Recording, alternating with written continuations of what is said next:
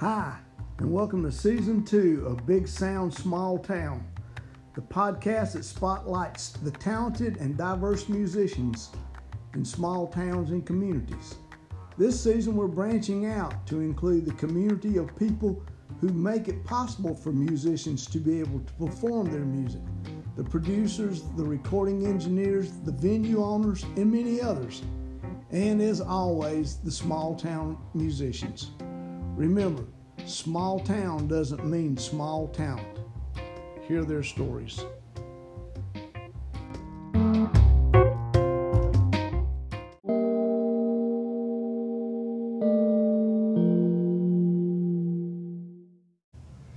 Today, Big Sound Small Town is coming to you from the Earl Scruggs Center in beautiful Shelby, North Carolina, and my guest is photographer Daniel Costin.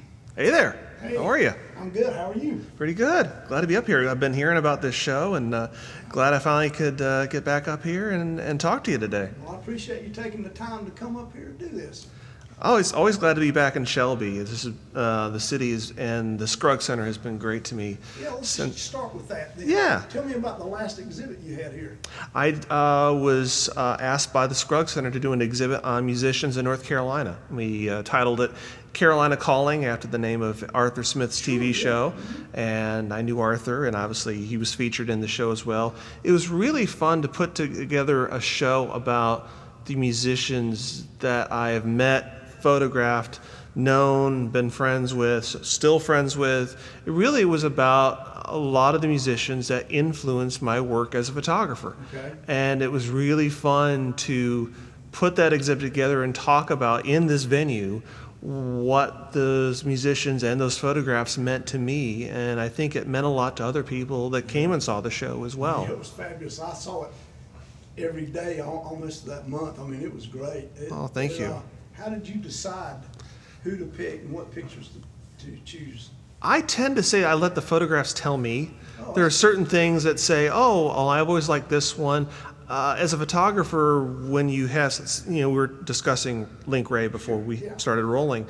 I have my favorites of Link Ray, so I always start with those, but then I have to go, wait, there's more. Because as a photographer, you get stuck on your 2-3 favorites.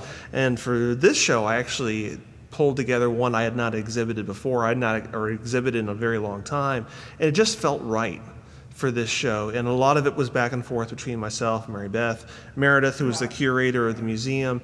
And I said, suggest things to me.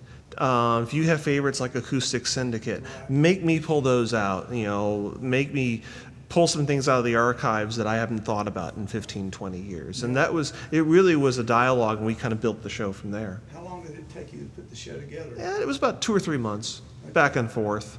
I tend to, I go into burrow mode where they'll say, okay, send us blank, and I tend to work on it pretty quickly, because with my schedule as an event photographer or traveling, working with the musicians, if I let it sit, it sort of gets lost in the backlog. So as soon as they said, give us blank, I really tried to put the show together and put it in a way that I felt really good about it. And also, I was vested in it. I was really believed in the show, and it was fun for me to dive down that rabbit hole and say, okay, what's here? What works? Okay, let's talk about the show. Let's talk about the musicians or certain experiences. And I really had a lot of fun. So anytime they said, we need a bit more of this, it was like, great. Let's talk about that. Okay, well, let's kind of talk through an exhibit for these people. Okay, sure. You're choosing the pictures. I mean, you got some ideas. You're choosing pictures. Once you choose these photographs, what happens then? Some of it, it was all putting together JPEGs that I felt like represented the show pretty well. And we got down to, I think you saw 38 photos on the wall. I printed 40. Okay. There were a couple extra pictures that did not make the show and may make a show if this travels elsewhere. And eventually it was back and forth and say, okay, we've got these.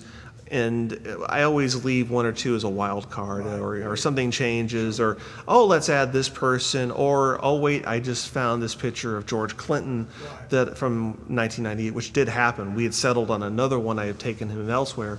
And this show where I had photographed him in Charlotte, April 1998, finally turned up in my archives, and I'd just been in a different box. And it was like, oh, wait, here's a better one. Okay, so let's go with that.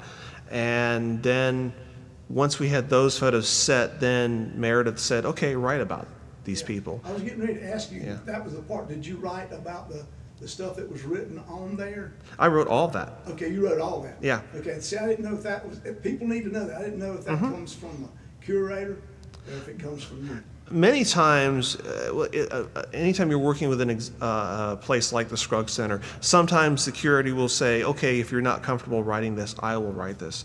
I really am a writer first. I always say I tend to write through the camera. And that allows me to verbalize sometimes what was going on around the photo, before the photo, after the photo.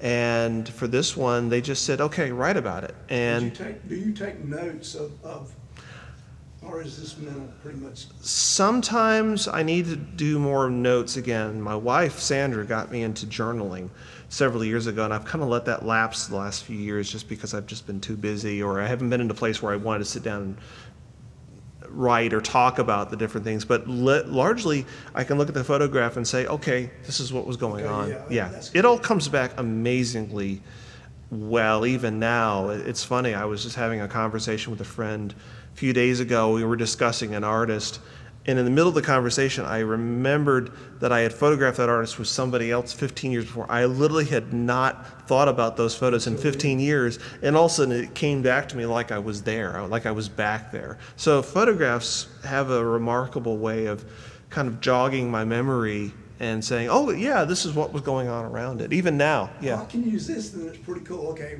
one of the pictures was of Brian and Steve McMurray. Yeah. And part of it, you said Bob Dylan was on that. Yes, okay. I remember that. It's really cool. So I'd seen him, and I called Steve or text Steve, I can't remember, and I asked him, I told him it was here, the picture was here, and I asked him, did he remember? No. Nothing, you know, and I text Brian knew everything, you know, Brian. Oh yeah, I'll tell you where it was, and I remember, you know, I remember. And I said, it says Bob Dylan was on the next stage. And he said, yeah. And I said the same thing to Steve, and Steve said, I don't remember it. So, yeah. I mean, so, you know, it is really cool that you remembered it. One of them did not. But it's, you know, that was that was interaction from looking at a picture for me that I looked at all of those pictures really hard and studied it because there were people I knew personally also in there. And it is really interesting. And now that I know that you wrote that stuff, it tells me that it is more than just taking a picture to you. Oh, it is. It's life. For me, photography and everything I've done creatively is me conversing with my life as it happens. The people I've met, interacted with, known, the different experiences as a writer, a videographer. You know, a lot of my work is a videographer, even though I sometimes refer to myself now as a lapsed videographer. That still informs my work and my everyday life. I always say that if you look close enough, my life is there. I'm not in those photographs, but I am. It's my experiences and my experiences with those subjects filtered through the camera. Right. I mean, it's not like you take the picture, but that's what it is. It's just, I mean, there's more to it right there. Obviously, the love for music is there. Yes. I mean, that is, and I'm sure in your other work, it comes through the same way. I mean, you appear to be a passionate guy about what you're doing. Yes. Which breathes life into a picture as opposed to it being a picture. Yeah, I think, and thank you for saying that. I've been very lucky in that I still love what I do. 25 years on, I'm still discovering things, finding things, and I think along the way I've become a better photographer. I can't say that I would, if you gave me the chance to photograph Mr. Cash or the Avett Brothers in those situations again, I wouldn't photograph them the same way that I did in 2003, 2005. Hopefully I would do a better job, but at the same time, the work is there. That's me at those moments, doing the best I can. And that's, if you saw me out this week photographing a gala or luncheon or a couple of concerts, it's the same person. It's just me in different stages. Yeah. You know, and I guess that is kind of like your life. I mean, this is Daniel at 18, and this is Daniel at, 22. Maybe not the same guy. Yeah. One of the, we were discussing, you were going to have me send you photographs of myself. I have a picture of myself with a toy camera when I'm 4 years old. Yeah, that's great. Christmas 19, I think it was in the show as well. And that's me. It was. To a certain degree, that's still me. It's just me filtered through life 45 years later. That's pretty cool. All right, I'm going back to the exhibit. You're putting it together. Yes. You decided on the stuff. Now, okay, how do you get them in a form that the people see? I mean, we moved past actually a photograph that most people sees to a piece of artwork, basically, is what you've done there. Now, or do you do that? Or do you have to collaborate, or do you have a printer that you use, or do you do that? I worked with a printer in Charlotte to do one that was relatively a good price, but had the look I wanted. Okay. I used to drive every Eckerd's and Photomat in Charlotte crazy because I wasn't pushy, but I knew what I wanted, and I tend to go back to the places that would give me what I wanted. Right. But really, the easiest thing to do is get the JPEG. Since we're now in a digital medium, which is funny because I only went digital 10 years ago. I went kicking and screaming into digital. Oh, I know, I understand. Yeah. Part of what many young photographers did not have the darkroom experience, which I miss. And actually that still is good for me as now working in the digital medium, because one, I want to get it through the camera. I always say get it through the camera right the first time, and then everything else is a bonus. But I still will get the JPEGs ready. Okay, this is exactly what I want, and it's like, okay, print this. Don't overthink this. Right. It's pretty much, I always say I like machinery that doesn't think too much. I still want to think more than the machinery. Right. Okay, here's what I want. Just print it. It's good to go. Yeah, that's good. Okay. So I wondered how difficult that was to get a printer to have your vision of a completed project. It's not that hard, but you've got to find the places that don't overthink it and are also affordable. I am a working, jobbing photographer. You can send stuff elsewhere and you can spend way more money than you probably should. You've just got to find, like anybody, when you collaborate in the creative process, you've got to find somebody who says, okay, I'm going to handle this, and they don't overstep what they say they're going to handle. So there's a couple places in town that I work with, in Charlotte, that I work with when I'm necessary, depending on the project and what they're looking for. If a certain look, certain tone, okay, let's go with this place. Okay, you're looking for this, let's go with that. But I also keep tabs on who's doing what elsewhere. I've gone, if I could find more local camera shops that did a job that I thought was worth the price, I'd go there. I wondered if that would, and I wondered how difficult those were to find, actually. There's not many camera shops left. I actually would like to find more camera shops elsewhere. I know I could do everything online, but I really like the brick and mortar aspect. I like working with an individual or a small company saying, here's what I want. And that's how I was for years. I mean, even when I was processing photos at Eckerd's for years, which I did, I knew the guy who worked the Photomat. And I knew the guy that worked the lab. And I'd say, here it is. Okay, I need this. Oh, wait, I don't need anything with this. Just process it. Right. Okay, I need some prints. Just don't. It was probably less a problem then than it is in the digital age, when everybody can add anything in the world. I mean, there's a lot more that this is one of the things that's really changed about photography in terms of film and digital. Film, you did the thinking ahead of time. You thought about, okay, do I want this color or black and white? Okay, let's shoot it in black and white. I'll load some film. I preferred Ilford black and white because it has a more silvery look that's more more like, to me, certain tones of Kodak used to be in the earlier part of the 20th century. I'm from upstate New York originally, moved down here when I was 10, almost 11, and my grandmother lived in Rochester. So, I was very much influenced by the early 20th century photography look that came out. It was largely influenced by Kodak, exactly in both color and black and white. So you're shooting, okay, let's do a shoot on black and white film. Okay, I want it to have a certain look, so I'll shoot it at this speed. Okay, let's do it at this exposure. With digital, you can just say, okay, here we go.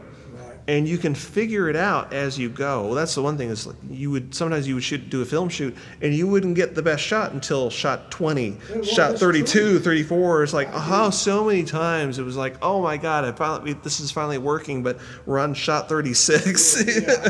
And now digitally you shoot, but you do all the work on the editing side, which has its own problems in that you can literally lose yourself in a darkroom. I've seen way too many photographers just burn, shoot, and just kind of make it up in the darkroom or on their computer later on, whereas to me, Photoshop should be a bonus.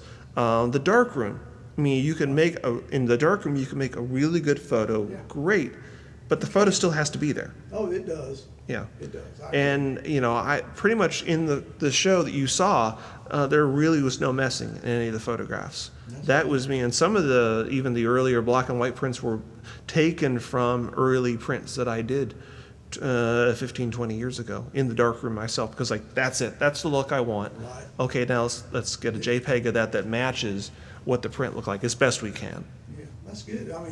I'd say there is both pluses and minuses, I guess. There are. And really, a lot of it's down to time. It's like, it does. It is down to time. I agree. Darkroom time is time consuming. I used to have a darkroom in the back end of my house, and I used to spend a lot of time, like Sunday night, 9, 10 o'clock. That's where I did a lot of my printing. But that was just a couple hours, and now you can spend days on a computer catching up, especially if you're someone like me and you've got 3-5 events you're shooting a day. You can lose yourself in that computer. I always say I like out of town gigs because it means I get away from my computer for a while, but you still have to get the photograph, and I really still try to get the camera, get the picture right the first time, and then everything else is like, okay, that looks good, okay, let's tweak that, done. Are you using the same equipment today that you started with? Yes. Actually, we were discussing David Childers. I photographed David's new record, Interstate Lullaby, which is a great record. It is. I think that's one of his best. It really is. Best. Yeah. And David, how I got involved with that record was I ran into David at a show, and he said, I'm recording at Dolph's. Come by this Friday. And I think it was one of the sessions with the full band.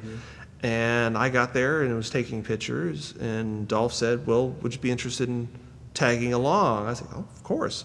And I said, by the way, if you're recording those 2 microphones straight to a 1/4-inch Studer reel-to-reel tape machine, I should shoot this on film.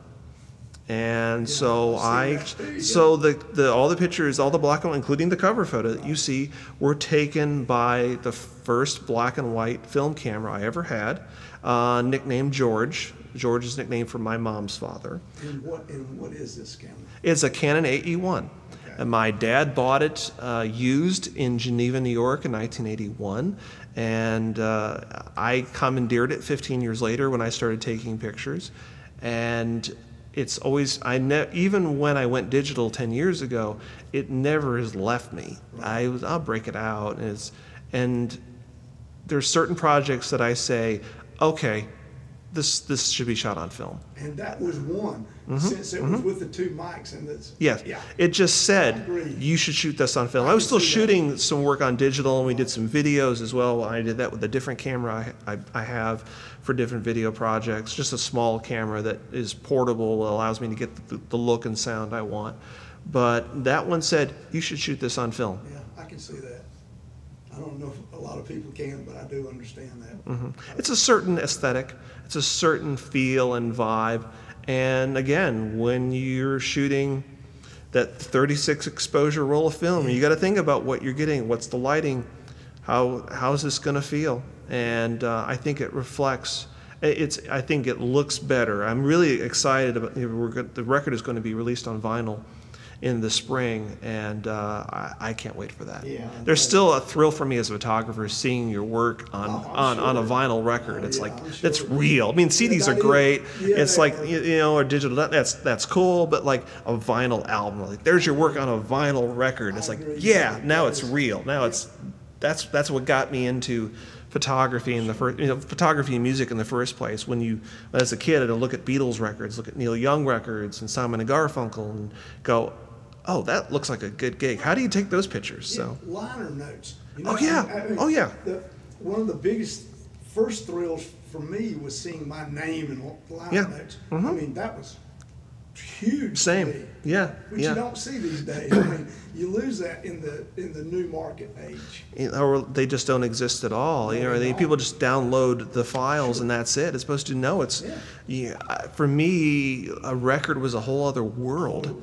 It's like, oh, what's going on here? And you would pour through all of. Will the circle being broken? And all the pictures and all the scribblings and all the notes on the recording. With all the little pictures. Exile on Main Street was, those were largely photos taken by Robert Frank, very much in line with the Americans project that he had done, and all these little pictures of the Stones that he'd taken on film. I think a lot of it came from a documentary that he did that has only been it's floating out there unofficially, but it's like in the context of that record, it's like, wow, look at that, and then you pair that with the record, and it's like, oh wow, okay, you actually know who plays. These days, people are clueless. Largely, which is unfortunate. It is. It really is. I mean, but that piece of art ties it all together to music in a way that doesn't exist these days. All right. I think it can still exist out there, but you have to find the artists that allow it to do so. I think it is kind of it gets lost more in the overall wash of information that's out there and how people hear music and listen to music. But it's still out there, but you've got to find people who are willing to let that conversation continue. True, you do. All right, I'm back with Daniel, and we're going to find out just where his interest in photography started. That's a good question. I think, as I was mentioning to you, I have been wanting to create something since I was really my whole life. I remember seeing Star Wars on my 5th birthday and going, wow, that's awesome. How do you do things like that? Oh, yeah. Yeah, and then it was, I always knew, I've been writing ever since I could. I largely had taught myself to read and write just by the time I got to school, just because I wanted to. And I was wanting to create something different, something bigger than who I thought I was, and where I was at the time. And I grew up wanting to be a filmmaker. I had written and directed my own TV shows through high school and college, started doing work in the video field, and it was good, but it didn't feel right. I had toyed with photography here and there, but I didn't take it seriously because I wanted to be a filmmaker. And around 1995, I took a job as a sports writer with the Matthews Record in Matthews, North Carolina. It was $30 a week, so it was gas money, and for at least one article every week. But they didn't have a photographer. I grabbed my dad's camera, started taking the pictures. Around that same time, I started working with a magazine in Charlotte called Tangents Magazine, which was a free-form, independent zine. We were, I always say we were everything all at the same time, and it was a collective, so we were all throwing things in together. I came to them as a cartoonist, which is what I also had done through high school, and then immediately started doing feature writing because they did not have a features writer. And then I started covering music through the music that was coming through Charlotte, and then coming, the local bands and then the regional national bands.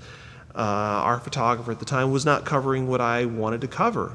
I was getting into indie rock. I was getting into 60s garage rock. I was getting into Americana, which was really starting to blow up in Charlotte and Raleigh and Chapel Hill. And I was like, well, I've done everything else. I'll just take the pictures of this. And literally the first 5 bands I photographed all hired me. Or it was like, because there were so few people taking pictures of bands at that point. In Charlotte, there was Chris Radock, who was photographing for Creative Loafing. And maybe there was somebody who would take pictures for the Charlotte Post, or maybe somebody with the Observer would photograph a concert here and there. That was it. They weren't photographing local bands. So by default, I found myself, hey, can we hire you to take our promo shoot? We just signed a record label. Can you come up and photograph our album? So I did that with bands like Lou Ford and Mercury Dime and a whole host of, and then, Charlotte area. And then around late 96, I got the chance to photograph Farm Aid. It was in South Carolina that year. Hootie and the Blowfish were the kind of the big name, but it was Willie and Neil and John Mellencamp and all these people, and the Beach Boys. I should backtrack and say the first show I ever saw in my life was a Beach Boys concert. Really? Yeah, New York State Fair in 1983. My dad was moving all of us my family down to Charlotte. He'd taken a job down there, and he took us to the State Fair. It's kind of a going away show, and 33 years later, I ended up working with the Beach Boys. So, yeah, and here's the Beach Boys in 1996. I met Carl Wilson, I met Doug Somm that day, and Willie, and all these people, and it was just, I remember at the end of the day going, I have no idea what I'm doing, but I should be doing more of this. Yeah. I always say photography chose me. If you're lucky, things in life choose you, and photography said, you didn't plan on this, you're doing this. Yeah. Oh, yeah, I do. Music did that to me. Yeah. Yeah. And that was not my plan. Mm-hmm. But sometimes it just happens that way.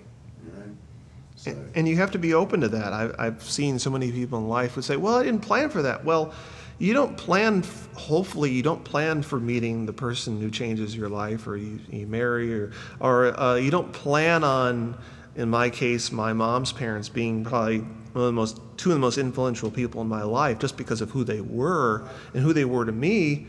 Didn't plan on that. Yeah. But it said, this is happening. And I think it's one of the things that still drives me in life, and say, okay, this is happening, let's go. In college, what did you study? Filmmaking? That's video. I went to York Tech for a year. I think I had this notion I could go to film school after that, and I was burned out on school, and there just wasn't the right time and place. I had been working with a group of people in high school that I really felt like I was going to work with for a long time, and that all splintered once we all got out of high school. It's kind of like a band breaking up. It's like, oh, well, didn't plan on the band breaking up, but okay, now what? And so I kind of got into the working world as a videographer. It's funny how your life works out. Mm-hmm. It really is. Because a lot of times, I think there is no plan. Or even if there is a plan, sometimes a better one just materializes from living life. Well, permanence is a state of mind. It's you can say, okay, I'm thinking about doing this, but you have to stay open to the possibilities of other things coming along. And thankfully, I didn't fight them. I didn't fight, I didn't plan on this, so I won't do it. Well, if everything in your heart, in your head is saying yes, then why say no? I agree. I totally agree with that. So, all right, that first Farm Aid, I guess that really puts you in the, okay, this is what I really need to be doing. And it was a surprise to a lot of people, even to myself and to the people I was working with, because I remember Tangents, those folks saying, well, you're a features writer. I was like, well, a year ago I was a cartoonist. So I just said, I'm doing this. Right. And along that same time, the scene in Chapel Hill and Raleigh was really starting to take off. A lot of bands were getting, breaking nationwide. Whiskey Town, who I did work with, Backsliders, and Superchunk, Archers of Loaf. It was a lot of, and I had access to these folks because I would go out and see them, and they'd say, "Hey, you came from Charlotte to see us? Well, can we look at your pictures? Can we buy them?" And pretty quickly, I hit the road. Yeah, and sure. And it really was dovetailing with me going, "Wow, there's so much music in North Carolina. There's so much regionally, there's so much nationally. I want to go out and see it. I want to do it all. You know, I've always had a love of the work of John Cohen, Walker Evans, all these people who just went out, you know, Dorothea Lange, and all these people who, you know, and then we were discussing rock and roll photographers like Jim Marshall, Henry Diltz, everybody who ever worked with the Beatles, Michael Cooper. It's like, okay, there's something here. And I want to see if I can get to that place, or can I do something that feels like that, but maybe better, something that means that's something extra to me. It's not only is it creating history, it's creative history. I mean, it's a twofold deal. Yeah, and it's changing my life as much as they're changing mine. And musicians need pictures. I mean, you can say what you want. They like pictures of themselves, so they do, and it makes them. I don't know. It brings to life what they're doing, that they and people who see them can see it, as opposed to recorded music. I mean, the visual part of it is strong. Some musicians do want to see it, but some have a more, I don't say it's not adversarial, but they're more kind of like, yeah, it's there, but I don't want to think about it too much. But that's like a lot of things in life. It's like any corporation that hires you to do their photos of their conference, and then, okay, we've got them, and they'll never look at them, or they won't look at them again until somebody says, oh, can I look at blank? Right. But some musicians are that way. But I know at the same time, I want to document this. I want to see these things happen. And later on, I've had a lot of musicians, and I meant to say changing their lives as much as they're changing mine. I've had so many musicians thankfully come back to me and say, I'm so glad you got that. I'm so glad you were there, even though I know I was a total butt to you that day. You know, I've had varying relationships. And I've actually had largely good relationships with everybody I've ever worked with. But I do understand it. Musicians, I mean, they're like anyone else. You have bad days. I mean, I played with a lot of people who I couldn't wait to find out, maybe not so great. Or you meet them a second time, what was that? Yeah, what was that? Yeah, I agree. I'll give you a good example of the records that I shot early on that actually was released nationally was a musician named Andrew Bird, who's still out, amazing musician. I had met him through the Squirrel Nut Zippers, who I knew and had photographed. Another one. And he came to Charlotte and did a show in January of 1999. I went and shot one roll of black and white, one roll of color, and Andrew was not having a good day. And I remember in the middle of the show, he started talking. I said, "You ever know? You're on the road. You have one of those days." At that exact moment, the alarm on his van that was parked out in front of the venue went off, and the doors were open. So the doors, the sound of his car alarm goes through the entire theater, and he's at the other end. So it's just like it sounds just booming, and he didn't even crack a smile. It was just like. And I sent the photos to Rykodisc, which was his label at the time. And the label loved them. And he was like, that was the worst show of the tour. And they said, no, this is like Vanity Fair. This is, you'll want this, you like this. And those became the photos for his next record. Nice. And promotional shots. So suddenly I'm in a Rykodisc album. So pretty cool. On his bad night. Yes, exactly. So, which is pretty cool. Yeah. I mean, he should even see the humor in that. I think he would see that now, but again, it's that is the one great thing about photographs is the photograph may not change, but your perspective as the viewer does. You look at one of my pictures of Mr. Cash, and they were obviously very powerful to me when I took them. Viewing them 17 years later brings a whole host of other emotions. And it's like that with a number of artists that I've worked with. So, but that's life, changing your look at everything, and then changing how you or I look at the photographs. True. I mean, I think as you age, the experience you had sometimes seems just totally different than it was at the time. Very, very. I'm amazed looking back at some of the things I did as a photographer, and driving all night to photograph a show and then driving home, or People don't know that. People don't see that. No. I mean, they see the picture. They may be impressed, but no one knows that what went into that. I mean, okay, sure, you made it, and a lot of times you developed it. Mm-hmm. They don't see the drive to do it, the time spent to go do it, Mm-hmm. the drives back. But it's more involved than what anyone ever sees. Mm-hmm. Same with being in the band. Yeah. Oh, you driving all night to get to the next gig, and then be ready. And I largely don't like sharing the day-to-day details with people. I'd rather just have you look at the work, and it's only in retrospect. On my Facebook page, I tend to list all the events I shot day to day, but I only do that after the fact. Right. If you saw me that night, hopefully you wouldn't notice that that was my 6th event that day. I'd sprained my ankle on the 3rd event, but hopefully you just said, "Hey, Daniel, how are you?" Yeah. And I took your picture, and hopefully it was a good picture. Then later on, you go, "Oh gosh, I had no idea that was what was going on with you that day." That's pretty cool. But I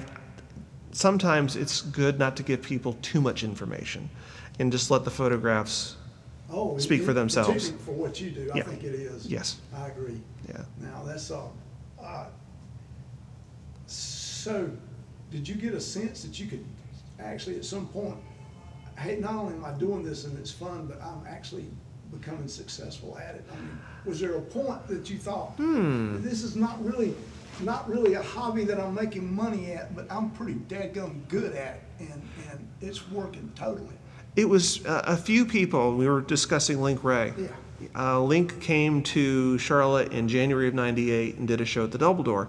And I took a lot of photos, and then for whatever reason, he came back 4 months later and played the Double Door again. And I showed him these photographs, and he's like, "You're really good. So you're a really great photographer. You should do more of this." And I was still considering myself a learning photographer at that point. I was like, oh, okay, if Link Ray's saying this, there's something here. I knew I was capable. I knew I was working with bigger names, but success sometimes is fleeting in terms of how to describe it. For me, success was just being able to pay the bills, and it was great when I could, or the times where work was leaner because of this and that.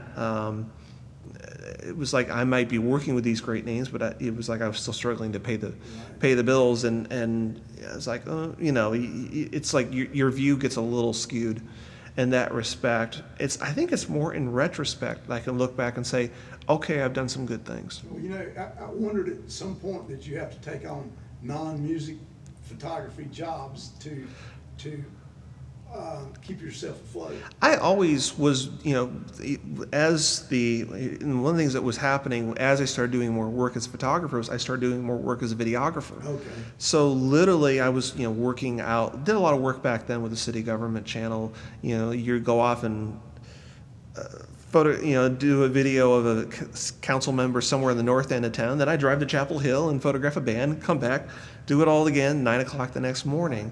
And over time, the video work went away, and then it was like, okay, how do I make a living as a still photographer? And Charlotte was difficult to break into, somewhat because I didn't know these people growing up. And all the years I was working with Mr. Cash and Les Paul, I was on the road, so a lot of them didn't see me week in, week out. Oh yeah, so you, even though you were doing something as a photographer pretty spectacular, no one really realized what was going on, say, in Charlotte. And this was in the pre-Facebook, MySpace era. Unless I ran into you on the street and you'd say, "What have you been doing lately?" Nobody would know. Right. Is true. And maybe I posted about it on my website. People don't follow that the way they follow those things on social media now. I was just going out and doing it, and for many years I didn't feel successful because I was paying the bills week to week, month to month. Yeah, struggling like we all are. Just taking care of things, the things we want to take care of.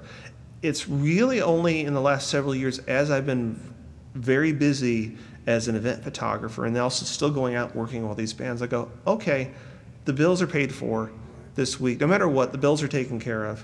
I am still doing what I want to do. Okay, maybe I am. define success. If that's successful, okay, then maybe I have. Sure. Maybe I am.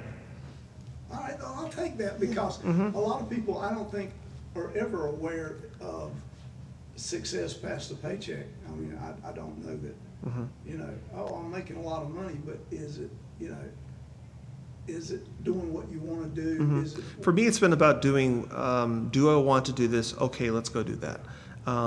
Money comes and goes. Obviously, it's good to be able to pay the bills and take care of the things you need to take care of day in, day out, weekend, month in, month, year in, year out.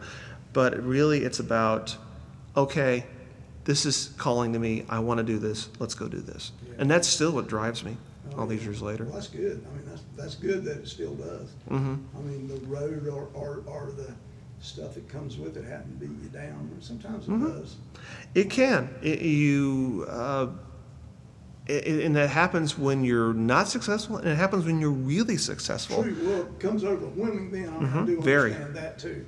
I have seen some great photographers get really amazing gigs in the first year of their photography, and then they hit a lull, which we all do in life. Nobody can run 200 miles forever, and something happens and they've quit.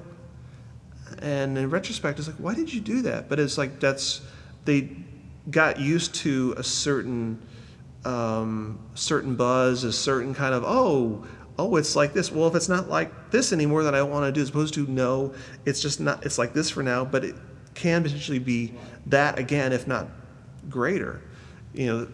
First few, about 2000, 2003, 2004, I was running pretty nonstop, taking pictures of bands, doing video work on the road. 2004, 2005, I started slowing down. I started working more with local bands like the Avett Brothers. I started meeting folks like Carolina Chocolate Drops, started going out and taking pictures of them. I just wasn't on the road all the time because, quite frankly, I couldn't afford it. Yeah, and about 2010, and I figured, well, that was nice. That was a good run. I'll keep doing this because I want to do this, but maybe it won't be like it was before. And then in 2011, for whatever reason, it had been building without my noticing it. And suddenly in 2011, everybody in Charlotte said, oh, we can hire you for events. This would be great. And then about the same time, I started going out and work. I went to New York, worked with the Left Bank, which was one of my favorite bands. Suddenly I'm traveling again, I'm out doing things again, and suddenly I'm shooting 5-6 events again like I was. I was busy, if not busier than I was before, but all these years later, I think because I was older, because I'd done more, I go, okay, I think I'm ready for this now. Oh, yeah. And I think I appreciate this now way more than I did 15, 20 years ago when I was just, running from job to job. Now, during those days, did you have to come up with credentials every once in a while to yes. get you in places? Yes. I still don't have any official credentials. Well, that's where I was yes. going. I mean, okay. Yes. I'm still bluffing it to a large degree. I mean, access isn't important. It's very important. In Charlotte, thankfully I'm known well enough now, or people go, oh, it's Daniel. Yeah. But to get in our photograph shows, you have to have media outlets. So for years I would do things for the Charlotte Observer, but on the road with bands, literally any media outlet that said, yeah, use our name, go ahead. So there was a paper in Asheville, weekly, that I used for years. And it was just like anybody, or zines in Charlotte. It was like anybody that said, yeah, go ahead and use our name to get into the show. I did that. I wondered how that would be because, at some point I wondered that now all you have to do is drop your name and you're in.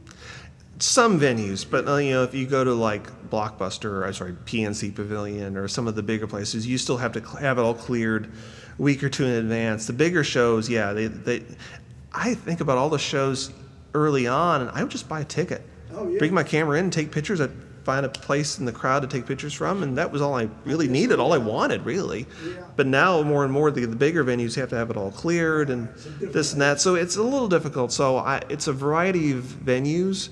But a lot of times in Charlotte or even other places, I always knew I wanted to work more with the artists, with the bands. So a lot of times, say if I'm going to work with the Monkees or the Beach Boys, it's directly through the band, or in the Beach Boys case, I've done a lot of work through their official fan publication, which is Endless Summer Quarterly, and great place people to work with. And I've worked with them now 20 plus years. Really? Yes. And so you have to set that up in advance largely, but a lot of times it's like, hey, can I come and photograph you on Saturday? Yeah, come on. Oh yeah, that's good. I mean, yeah. And I guess a lot of times the bands themselves get you in the venue Yes. to do that. I mean, Yeah. Which would make sense. I mean, Yeah. David's would you probably have all access there? You know? Not so much.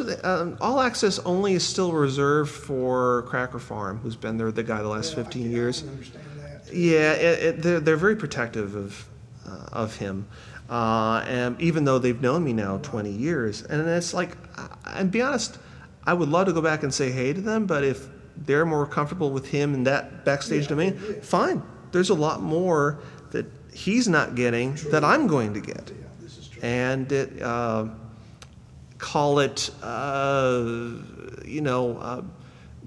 truculence or to. All right, I'm back with Daniel again, and okay, now, how long have you known David Childers? David, I met, I'm going to say 96. I actually have pictures of him at the Double Door in 1996, 97. And, David is amazing. David, I will put in the same canon as Mr. Cash in that he has an equal understanding and fascination of the light and the dark. And I think it's all there in the songs. And when David is behind it 100%, it is a powerful force. It is. Yeah. Yeah, it is. And I guess that's a part you see in these people you Yes. photograph too. Mm-hmm. I mean, I can see that, and I can actually, seeing the two, I can see that how true that is. Mm-hmm. So that is just that is powerful. It is. And when somebody's able to express it and then put that out in front of an audience, and the band that David has right now is powerful. It is. I just photographed them about a month ago at a benefit for Bob Crawford's Press On Fund, and he had, David will go out with David Niblock, Yeah. who he got in touch with through one of my books. Oh, really? David Niblock, I think he got my North Carolina Musicians book and went, oh, he and David Childers had gone to college together. So they got back in touch, and now they're playing together again, which is amazing. And he recently did a show. Well, he started playing with the rest of David's electric band, which includes fiddle and guitar and bass and drums, and his son Robert on drums. And they it was like a punk rock set. And they just literally, people just had their mouths open for 70, 75 minutes. And it was just a emotion that he was putting into that. It was just like, well, here it is, just like light it up and burn it. David is that way. You see Yeah. him, and he's just he's not what he appears before he steps upon that stage. Mm-hmm. Yeah, there's many David Childers, and I really enjoyed seeing the Davids that have emerged over the last few years. David has come and gone out of music a couple times for various reasons, and he comes back, and it's almost watching a phoenix.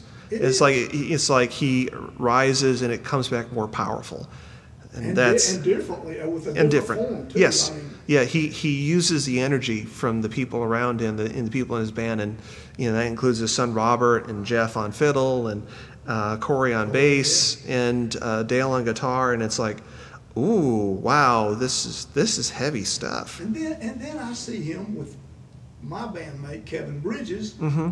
Those two swapping songs. Yeah. And it's just or he and Kyle Petty. Yeah, that's been amazing to watch. That's one of those, on paper you would say, this does not work. You would. And then you see them in person and go, wow, this totally works. So he can. Yeah. It's amazing how he can work that stuff. Mm-hmm. And I guess he's a deep well to photograph too, because. Oh, he is. He is. And I always try to get him when he's not thinking about me. because that is in the cover photo of Interstate Lullaby is him looking off. I think it's before or after a take, and it was like, I always tell David, don't worry about me. You be you. You do, worry about the recording and everything you're trying to take care of. I'll take care of the rest. Your favorite person that you photographed? One of my favorites. Obviously David. I loved my work with Chatham County Line over the years. They always were probably possibly the most favorite group of people to photograph because we all had similar senses of humor. And one of their members is from Shelby, North Carolina. Yes. Yeah, and they've been shifting. They're now a trio.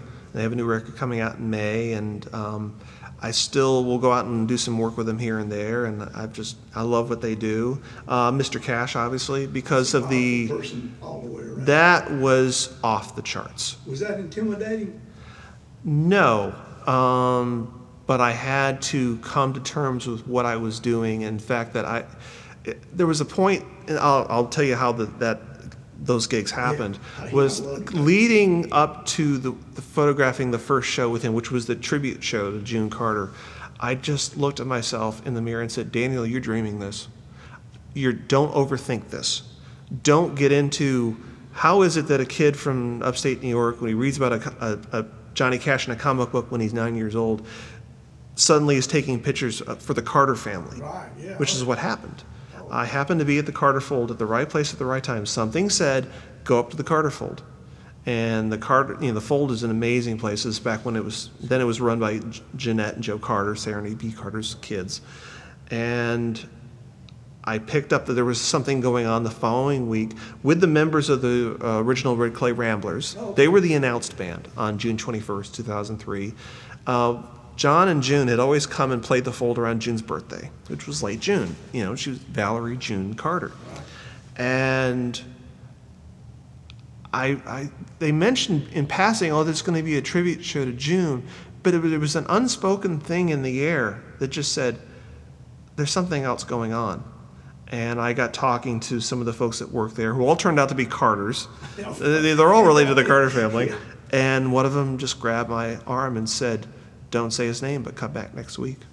And she took me around to Jeanette, and everybody said, this is Daniel. He's going to be taking pictures for us next week. Okay. So here I am photographing, and I still paid at the door every week. I paid $5 every Saturday to photograph that. And he came and played her tribute show on June 21st, was not up to playing June 28th. I was supposed to be in New Jersey the week of July 5th photographing a festival, and the festival fell apart. The week of, I went, okay, well, I'll go back to the Fold, and then went and photographed Mr. Cash's final public appearance, which was July 5th, 2003. I did not interact with him that much because there were so many, his health was precarious, to say the least. You were not aware of how bad his glaucoma was, which he did have. He could see shapes. You were really not aware of that until you were sitting in front of him like I am to you. And even in that state, people wanted to talk to him and sign stuff, and so I said hello to him on the way out. I just left it at that.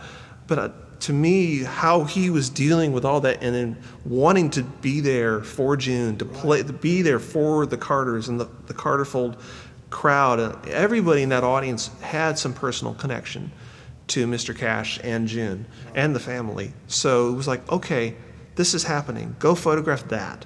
And he was actually supposed to come back and do some more shows in September, late September, and of course he passed away September 12th.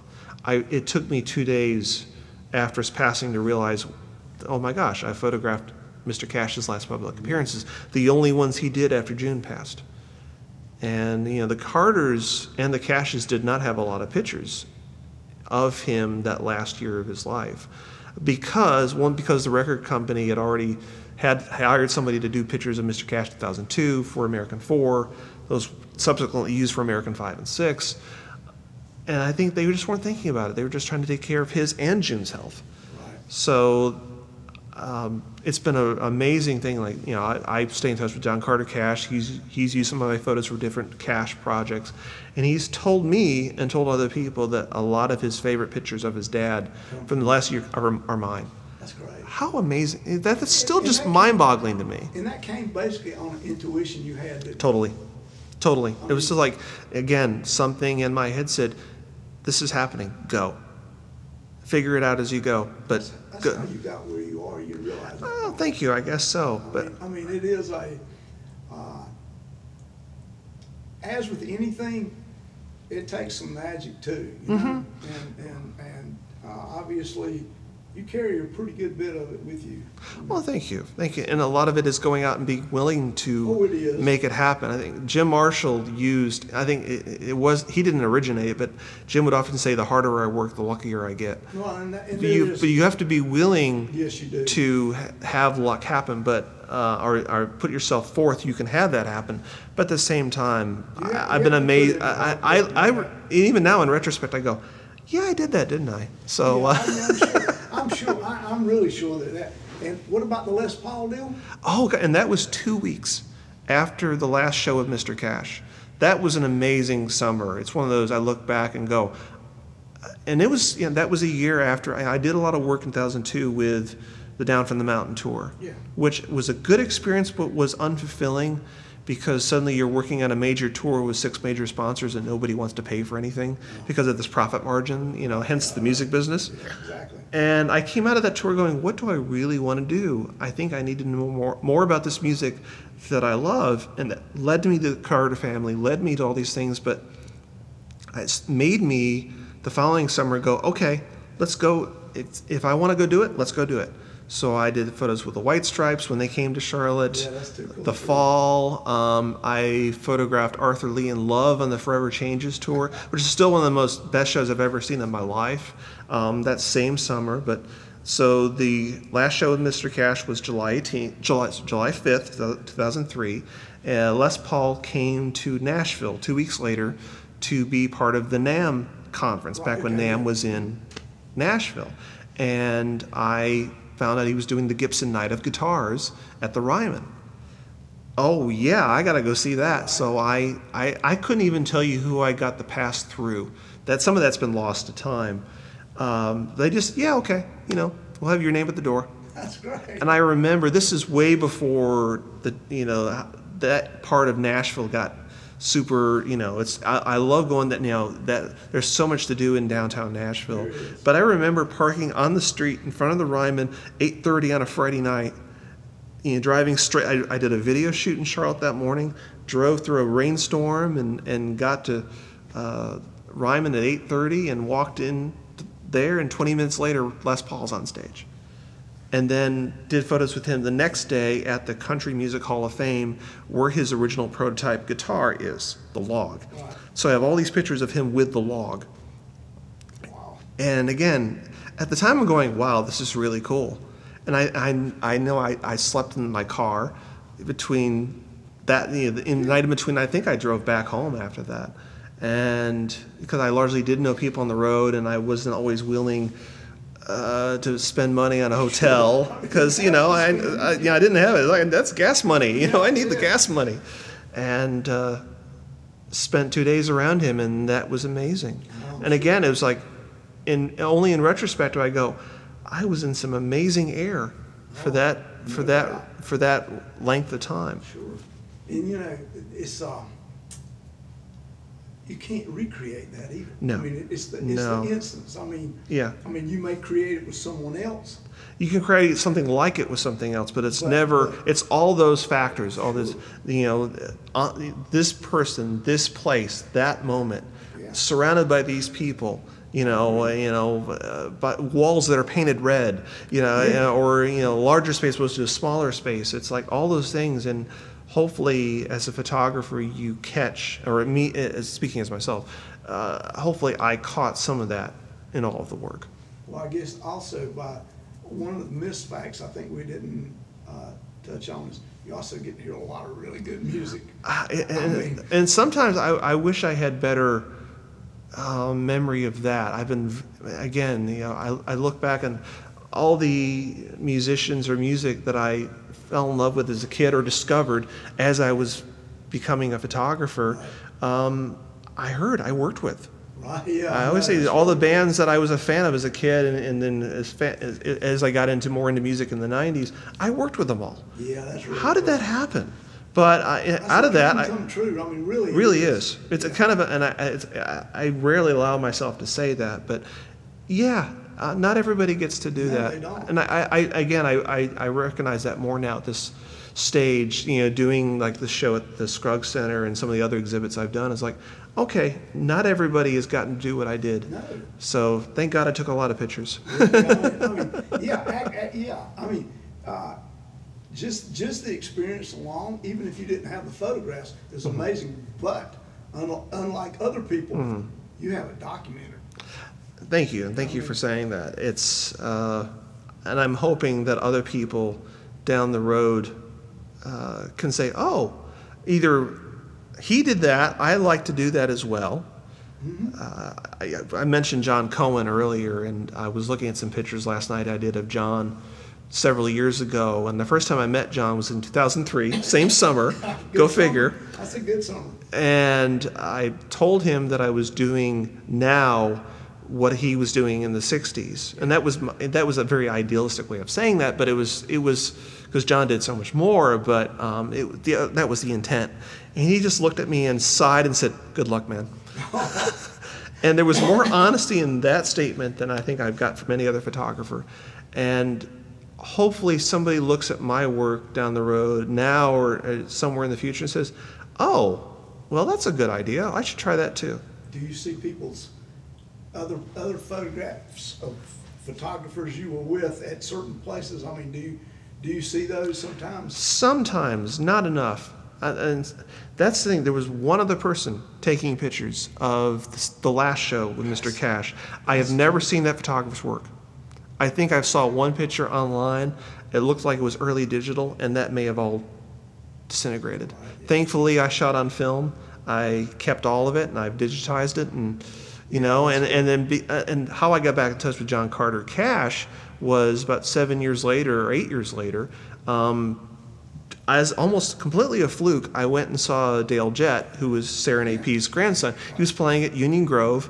I used to love the venue at Union Grove, the Cook Shack.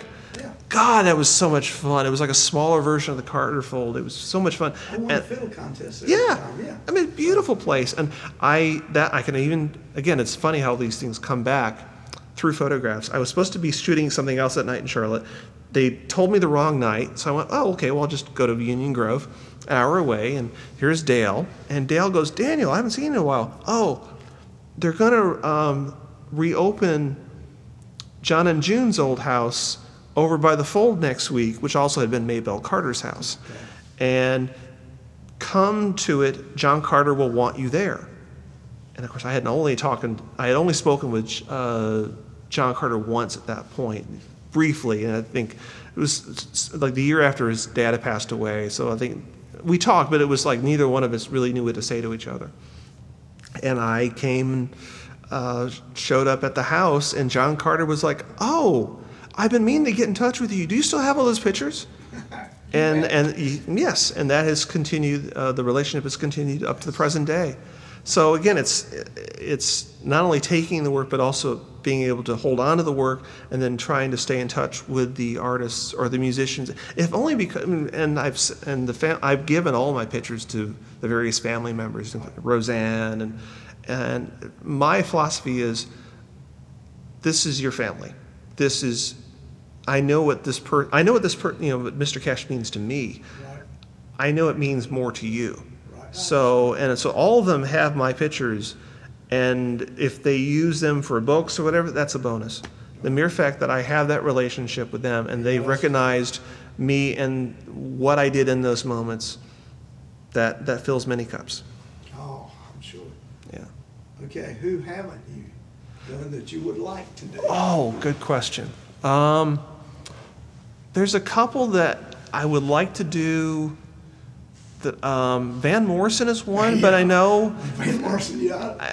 But it's also that, okay, do I want to see him now as opposed to, I'm a huge fan of Them, his first band. Yeah. A good friend of mine just worked on a Them box set and he did a great job. And I would love to see, or Astro Weeks. I've been listening to Astro Weeks I recently, like, oh my gosh, or St. Dominic's Preview, but that's one. Okay, that's one more. That's a good The one that did not work out, I'll tell you, the one that got away is Chuck Berry.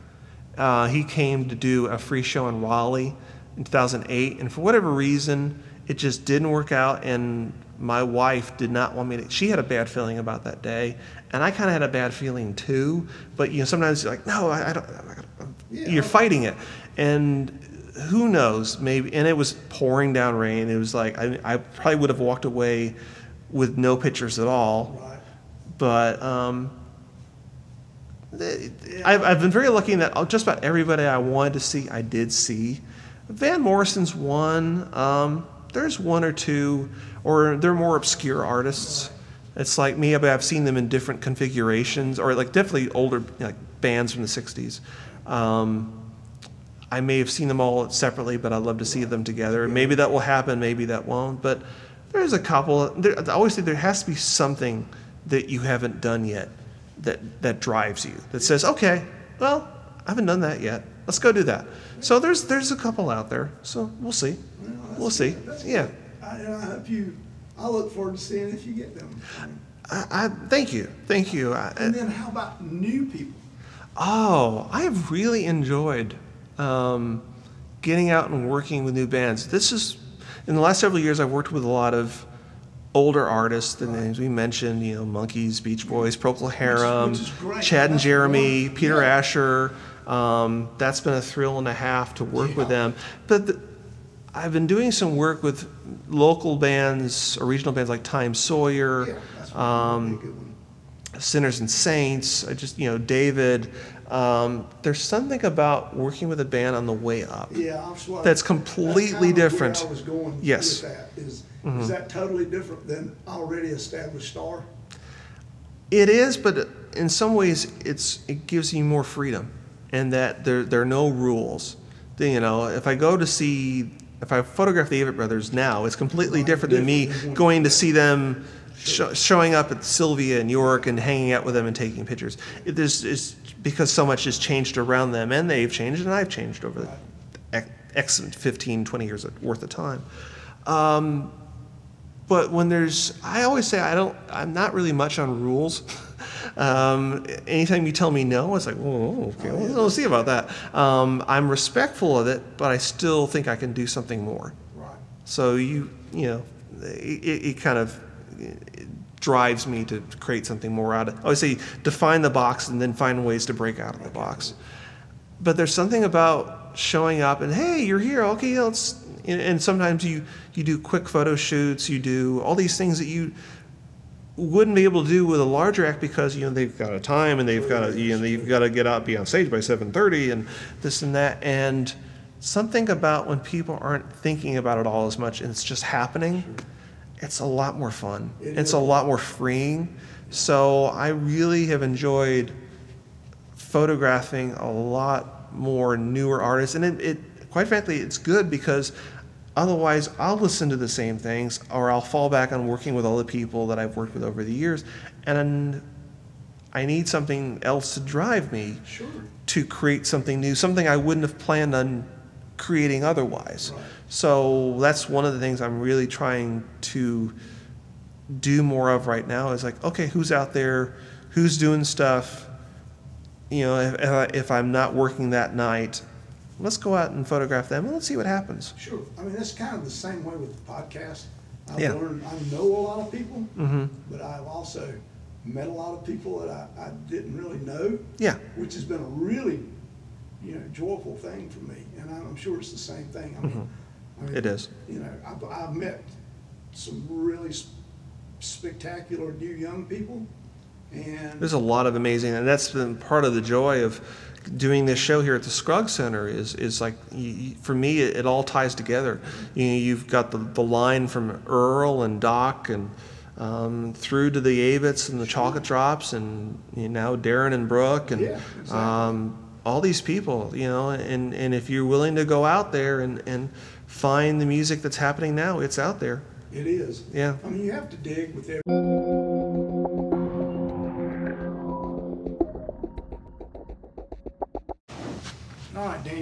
ask you this. All right.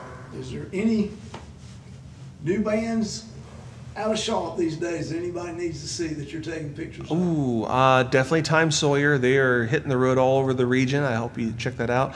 I love Temperance League, just great straight up rock and roll.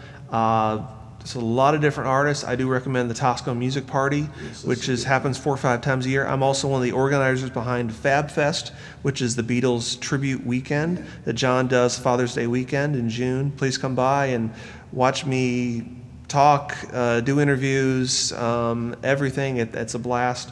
Go to the Evening Muse, go to Petra's, go to the Visualite Neighborhood Theater, Greg McGraw's website, Max Music, with 2 X's, maxmusic.com. There's a lot of great musicians. I just did I photographed a show at Petra's last week. It was a tribute to a band called the Magnetic Fields, did a record 20 years ago called 69 Love Songs. I shot that tour in Athens, Georgia in January 2000, and it was a whole group of musicians that I had not seen live, and they all performed songs from that triple album, and I loved it, and it made me want to go and see what they all were doing individually. So go out there. There's tons of great. It's still amazing, and it's been fun actually coming up here to Shelby and see who's playing the breweries around here. There's Art of Sound coming later. There's the Earl Scruggs Music Festival. Yes, and that I guess you'll be taking photographs there. I hope so. I'm definitely going to be putting into. Depending on, again, we'll see which media outlet I'm working with, or which one I use at that point. If I need something more than just, I'm Daniel Costin, which still sounds hilarious and funny to say that, but it's nice when it works. Yeah. There's a lot out there, so I'm enjoying as much as anybody seeing that, and then continuing to work with the bands I've worked with over the years. Well, I appreciate you coming and doing this. You're one of the true artists that I've had here. You do your work with passion. I look forward to seeing more of it. Thank you. What's Thank you. coming in the future. Thank you. And let's run your website again. Yes, danielcostin.com. That is kind of the everyday place to see a lot of the music and other things and writings. There's a lot of my interviews are archived there as well. There's Facebook is just me, Daniel Costin. My photo is always my late cat, because he was way cuter than I am. Daniel Costin photos on Instagram, Daniel Costin on Twitter, which I don't use often enough, but I'll try to do more of that. You can also link to, I have various other sites for my event photography, like danielcostin.photoreflect.com, but you can link to all that through danielcostin.com, and it's all out there. Come by and check it out. You shoot local bands if they come to you. Oh, yes. Oh, yeah. I love, and again, I didn't plan on shooting this band. Let's go do it. Okay. So whether it's local, national, international, if the music's good, let's go. That sounds good. Again, thank you so much. Oh, thank you.